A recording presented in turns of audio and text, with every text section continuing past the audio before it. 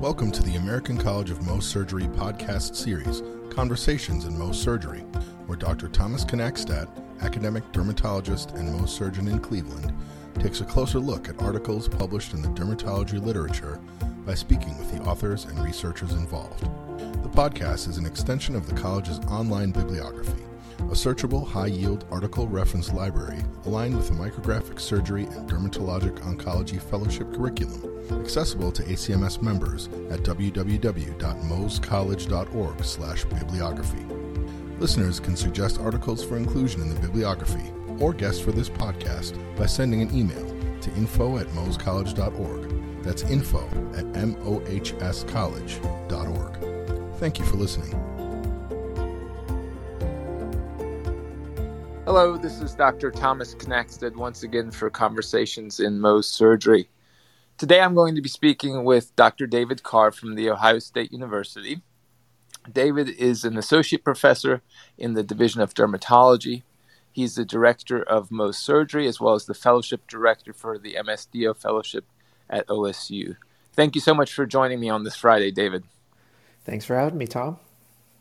So I thought we'd take this time to talk about your recent publication. We're going to be discussing an article that was just published online and is not yet in press in DermSurg titled Utility of Debulk Specimens During Mohs Surgery for Cutaneous Squamous Cell Carcinoma. And what I thought we'd start out with is just sort of our convention, which is tell us how that study came to be. Sure. So a lot of our more recent work has been on high-risk factor identification and sort of parsing out some of the details of high-risk factors. And as we go through this conversation, obviously, for most surgeons, most of those listening on the call, where we get these high-risk factors, where we identify them typically is from the initial biopsy, however that was performed, and then from the Mohs specimen itself. And very often, in most cases, a lot of us aren't doing debulk specimens. So obviously we have that en face pathologic look at the tumor. But a lot of times we're not sort of looking back up into the middle of the tumor. And, obviously on exam, many cases we can see that clinically there's still some there. So the question here was whether or not we're really missing something. And if we are missing something, are we better able to characterize what tumors we should be looking at? Okay. And then I guess before we get into the details of your actual finding, what has been or what is currently your workflow as it relates to tumor debulks? Maybe you can share with our listeners how you're doing that. Are you using a 15-blade, a razor blade, derma blade? Are you doing it on every squamous cell? What's your general workflow and how has that maybe changed before or after the study? Yeah, so our workflow now has been informed by the study for sure. So generally speaking, for tumors over 2 centimeters, we'll do debulk specimens. Obviously, what we'll talk about the way that we actually did the study, we really try to balance. Obviously, our first concern is making sure that the Mohs layer is good and is reasonable, and that the debulk doesn't affect the fidelity of the Mohs layer. But normally we'll do them with 2 centimeter specimens. We do them with a 15 blade. You could certainly do this with a derma blade, sort of in a saucerization type pattern. But because we already have a 15 blade on the field, that's what we use. We go right at the edge of the actual tumor, so we don't go out into the margin at all, but we go right onto the edge. Normally, we'll go sort of at the dermal sub-Q junction, but for larger tumors where it's obviously going to go a little bit deeper, we'll go below. It doesn't add a ton of time to processing. Sometimes we'll even just save these for the end of the day if we're having a busy day, or if we have a little bit of time as we're processing the case, we'll do it then. So it's whatever works for the flow of the day to not sort of hold things up. And we'll do vertical sections through the debulk. Okay. And I'm going to have a bunch of questions for you in terms of how to best implement that, as well as some special sites like maybe the ear, for example. But why don't you first start by just giving us an overview of what you all found in your study, since, again, it's only available online as of right now. It'll be published later on this year, but many of our listeners may not have had a chance to read the entire manuscript yet. Right. So our primary thing that we were looking for was an increase in high risk factor from biopsy to debulk. And we separated our groups into two primary groups. This was a continuous case series. So we tried to take selection bias out of it by any comer with a squame to our office for Mohs surgery was included, and they all had debulks. We sort of separated the two groups into a restricted and non-restricted. The restricted group only counted as a high-risk factor if the high-risk factor met criteria for either AJCC8 or the Brigham. And so that's if their tumor differentiation went up to poorly differentiated from something less so on the biopsy. If they had perineural invasion of nerves greater than 0.1 millimeters, or if they had a Breslow depth greater than 6 millimeters. And then for the non-restricted analysis, or a looser definition analysis, we included any worsening of tumor differentiation from biopsy to debulk, any new PNI, and Breslow depth greater than 2 millimeters. And we found that in the restricted analysis, so those that would only be upstaged or counted as a high-risk factor on the current staging systems, about 4% of tumors had a high-risk factor identified. And about half of those were Breslow depth greater than 6, and half of them were poor differentiation. And then in the non-restricted, unsurprisingly because of the looser terms, we found that about a third of patients, so about 33%, had a high-risk factor identified. Most of those were a Breslow depth greater than 2 millimeters, and that was about 90%. And then out of the rest, differentiation was about 10%, and there were 2 cases of perineural invasion. And both of those nerves were 0.09, so they fell below the threshold for the restricted analysis. So we found that about 4% had a high risk factor, as would be a high risk factor on the current staging systems in the restricted, and about a third in the non-restricted analysis. We also then looked at the tumor stage, comparing data that you would get from the biopsy and from Mohs, so what would be considered a more normal workflow, and then the biopsy plus debulk plus Mohs, so adding that debulk into the overall staging. And some of the previous data on this had numbers around 10 to 12% were upstaged. There was a review back in 2017 that looked at this, and our numbers were a little bit lower than that. So we found that on the Brigham, there were about 4 out of 277, so about a 1.5% that were upstaged. And on the AJCC8 system, about 2% of tumors, or 5, were upstaged. So I think the overall thrust here is that there definitely is a incidence of high risk factor identification that even meet criteria for the current staging systems, but it's low. So I think it's a twofold story where I think in many cases, the flow of biopsy straight to Mohs without debulk analysis is very reasonable. But there probably are some tumors where we might be missing some important information, and that debulk analysis might be reasonable. So we went on to do a univariable and a multivariable analysis, and this was just on the non-restricted cohort because the outcomes were pretty low in the restricted, and so the outcomes weren't enough to do a multivariate analysis on the restricted. So in this, we found in the multivariable that the biggest factor for high-risk factor identification was tumor size. So we had an odds ratio of about 11.8, so 11.8 times the odds of high-risk factor identification if the clinical size was over 2 centimeters. It was by far and away the one with the highest odds ratio in the multivariable. And that sort of translates to my current workflow, which is where if tumors are over 2 centimeters, we will generally do debulk analysis. And so that means basically you're predicting here, and knowing that a tumor is greater than 2 centimeters makes the probability that you're going to encounter additional high-risk features on the debulk that weren't seen on the biopsy more likely. So the tumor size is just another red flag that a debulk should be necessary then? Yeah, at least that's what we see on the multivariable. And again, this is a multivariable for the non-restricted analysis, so it's using those looser terms.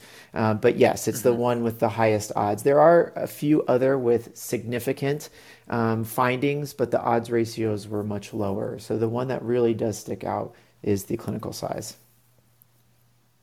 And based on that, now your main threshold is for having a 2 centimeter tumor. Obviously, what we don't capture in the staging systems is things like immunosuppression. How does that factor into your decision to do a debulk, as well as recurrent nature of the tumor, or simply knowing your patient makes bad cancers? Yeah, I mean that comes into the clinical decision making. We talk about this a little bit in the paper, how, not all of our high risk factors are in the staging criteria. We actually do include transplant status, so not all immunosuppression, but immunosuppression from in organ transplant recipients. And it was significant in the univariable, but not in the multivariable analysis as far as having a history of transplant. But certainly that does, just dichotomizing it into greater than two or less than two, doing debulk just in those that are larger is an oversimplification. Certainly these other factors, knowing the patient, knowing what kind of tumors they make, making that clinical judgment comes into play as well. But as far as the data, it's hard to parse that out and back that up with raw data from this study. So when you've done this debulk, it is in your lab, and depending on how busy the day is, your histotech may process that together with the case or do it later on in the day. And then what happens to the information that you generate from that debulk? Do you record that on the Mohs map? Does it go into your procedure note? I'm asking this because I do think that there is sort of a knowledge gap and potentially even a performance measure in this conversation, because I do think it is a way to deliver higher quality care according to what you're proposing here. Yeah, and I agree with you. So the way that we do this, again, our big things is that we want to balance flow in the Mohs lab. We want to balance our ability to perform Mohs layers. And again, that sort of last part, our ability to form the Mohs layer is the most important. And so when we take these debulks, honestly, most of them will be done just right along with the case. We'll have time to do that. But if we do have a big case that day, things are backing up something else, it can easily be put to the end of the day so it doesn't back up the rest of our cases. We work on an EMR, and we have a smart phrase that's just like a .debulk smart phrase where we can put everything that we see on the debulk, whether we see it or whether we don't. And so we do include this in the actual Mohs note itself when the debulk is performed. Now, David, you're recording Breslow thickness for your tumors. Correct. Can you comment on where you measure and how you measure that, please? Mm-hmm. In terms of the tool? Yeah. How are you doing this? So you'll need a micrometer to take the measurement of the actual tumor. So this is something that's easily put onto the microscope itself, and it's not very expensive, and it allows you to measure the depth itself. The Breslow measurement is definitely something I think that is not well understood and is often reported incorrectly, even by reading dermatopathologists and Mohs surgeons. There are different ways to measure the depth, but the defined way to measure a Breslow depth is from surrounding normal epidermis. So it's not from the top of the tumor down, it's from the edge of the tumor down to the actual base, which is why you want to go right at the edge of the tumor so you have that normal shoulder epidermis and then down to the bottom of the tumor. These can be really hard measurements sometimes, so there certainly is a degree of judgment that you have to use because a lot of times our tumors are large, and so to get these and get that correct measurement can be challenging. And it takes a number of reads and some familiarity with the process in order to actually get the measurement. And I'd love to see a study that looks at the reliability of doing these Breslow measurements in these large squamous cell tumors, because I think this is very different than doing a Breslow measurement in a melanoma, where you're dealing with less tumor volume in most cases as compared to a squamous cell. But that's how we read the Breslow measurement. I guess that raises an additional question. How do you handle it if your debulk would be of a size that would preclude from sort of bisecting and putting it onto a single block and then slide? Are you doing punch biopsies within the debulk, or are you sort of taking incisional biopsies of your debulk, or how are you trying to transfer as much information from the debulk as possible onto your slide when they're a larger debulk? So you'd have to sort of take that in a case-by-case basis. So, if you're, again, in our tumors, we had very few over 4 centimeters. But in those cases, if there's an exophytic component to it at all, that can actually be sort of processed separately from the base of the debulk, as it won't affect the overall Breslow measurement. Just because of our tumor characteristics and what was included in this cohort, that tends not to be too much of an issue, but that would have to be taken on a case-by-case basis because we are limited by the overall size of the slide. Okay, yeah, that's the one area where I've struggled in my practice. I think I perform a debulk just about every time there's clinical residual, just because, much like you, I've found that I can more or less seamlessly integrate it into my clinical practice. But it does get harder for larger tumors where you're trying to find representative areas to find the most aggressive area of growth, much like in a melanoma or other tumor. Mm-hmm. One of the, sort of surrogates for Breslow depth is arguably simply the depth of invasion. And our staging systems do account for simply having invasion beyond dermis into the subcutis. Did that play any role in your study as a measurement? Did you look at all at that, or because your tumors were generally, your debulks were generally removed at the dermal subcutaneous junction, you really don't comment on subcutaneous invasion as a high-risk feature? Right, and in the staging system, it's beyond the subcutaneous fat. So that begins to be really tricky to do with a debulk in many instances, because now you're starting to get to the point where the debulk is so deep that you may lose the fidelity of your Mohs layer.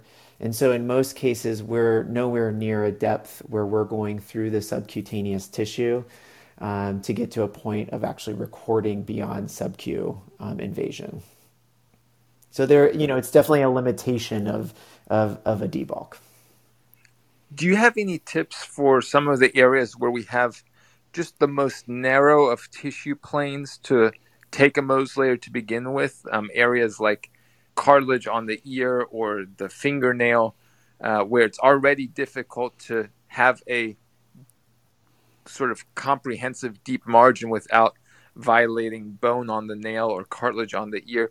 How do you go about taking the debulks in those areas? Do you do anything different? Are you less likely to do a debulk?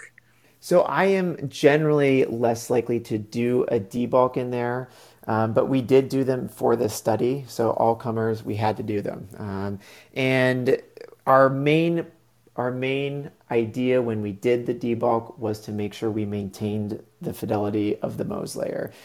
So many times if it was eyelid or if it was ear, we would use a dermablade or we would go shy. So our general goal was to try to hit dermal subcu margin. In the vast majority of these cases, that's what happened. But in those cases, in very, very thin skin, we kept things very thin on the debulk. Again, with that idea of balancing out exactly doing the debulk and making sure that your Mohs layer is going to be a reasonable Mohs layer and that you don't have to go further in the Mohs layer just because of the debulk. We never wanted that to be the case. Right. So I think in these instances, when you're on the ear, you have to sort of balance those two things. And I think that's a very valuable point for both myself and our listeners, that the debulk is a nice to have, whereas the, comprehensive Mohs layer is sort of a must have. So I agree with you wholeheartedly in how you phrased that.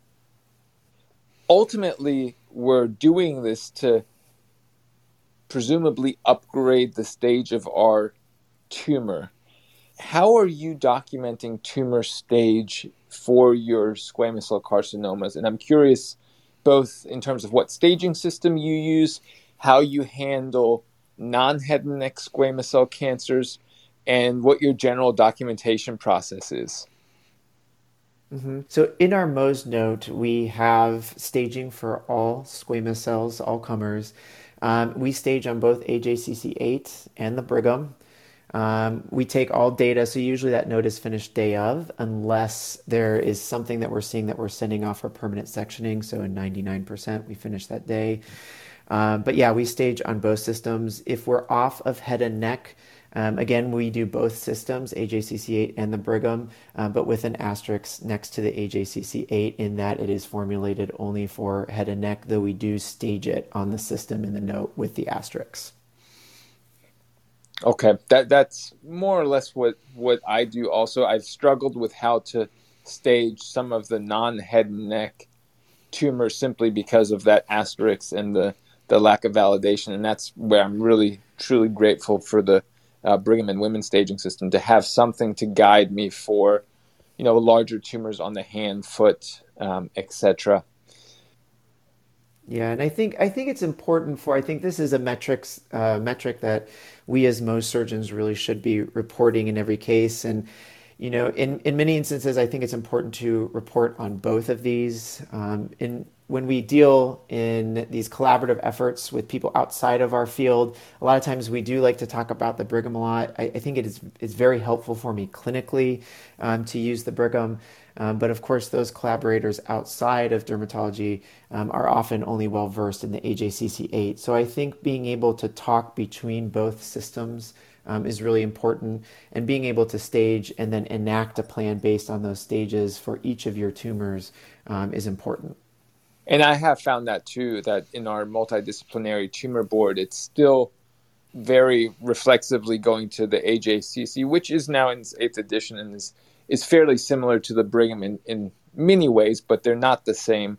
But I find that I oftentimes spend the first couple minutes of a squamous cell case reintroducing the Brigham and Women staging system. Is that what you found as well? Yeah, I think that's very much the case. I think the features that we see within the two systems are extremely similar, with small modifications. Obviously, poor differentiation is in Brigham. That is not in AJCC8, and there are small differences in some of the other definitions.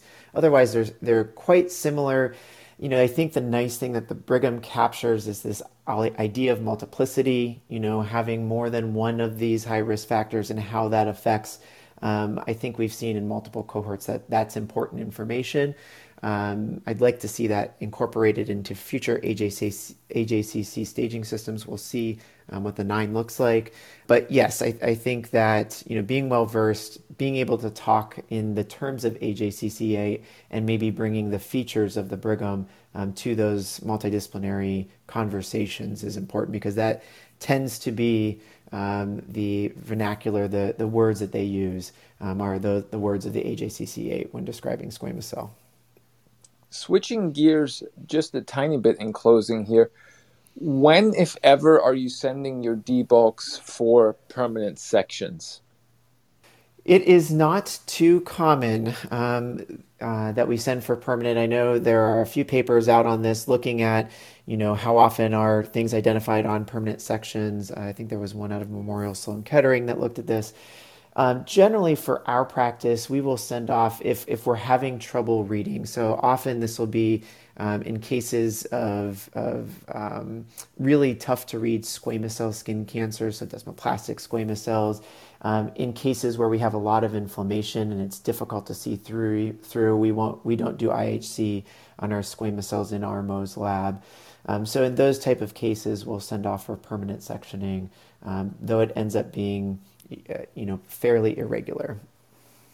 Excellent. Well, I think all of these sort of topics are very helpful, and I like how you all approach the paper, realizing that the true upstaging puts you into very narrow categories for high-risk features in terms of moving up to poor differentiation or large caliber named nerve perineural invasion, and realizing that the frequency of that is probably not that high, but that there's still in a third of the patients a very real upstaging outside of the staging system, or simply just an increase in risk, and that we get a lot of that information out of the debulk. So while it's not a performance measure yet, and it's not really incorporated into everyone's practice, I think especially if you're working with immunosuppressed patients, transplant patients, or you see challenging squamous cell carcinoma, both performing the debulk, but then also, as you're saying, David, going through the motion of documenting the findings of the debulk and how they impact the final tumor stage, so that that's available for our patient, ourselves, and our colleagues. So I think this was a valuable study to add to the literature. Thanks for those comments. Before we close, I certainly want to be mindful of your time. Are there any other comments that you have surrounding this topic or squamous cell high risk as a whole that you want to share with the listeners? Well, that's a really big topic, Tom. But no, not specifically. I think this is an evolving picture of how do we. It's a very interesting time. With the gene expression profiling now sort of coming onto the scene, and how do we incorporate that, and also looking at how we define these high-risk factors and how we use them appropriately. So, one thing to take, for example, is, how we use pore differentiation in the Brigham system, but not in AJCC8. In a large way, that's due to a lack of reliability testing. We have a paper coming out on that, sort of looking at reliability testing. And I think, there are histopathologic criteria that we're missing in our staging system, especially in the AJCC8, because we don't have a good way to measure it. So I think as we sort of move forward, it's incorporating these new technologies that are coming out, like gene expression profiling, but also looking at the risk factors that we know that are associated, and how can we define those better so people are measuring these very similarly over time, and we can really look at the outcomes and hopefully help us to pinpoint which of these tumors are the ones that we really need to be worried about. So I think that's where a lot of this is going down the road. Well, David, thank you so much for taking the time to chat with me today. All right. I really appreciate it. It was great chatting.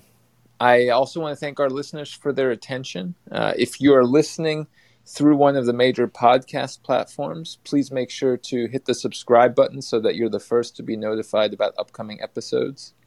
As always, to all of our listeners, please share this podcast with your colleagues and trainees. Let us know how we're doing and who you'd like to have on the show by contacting info@mohscollege.org.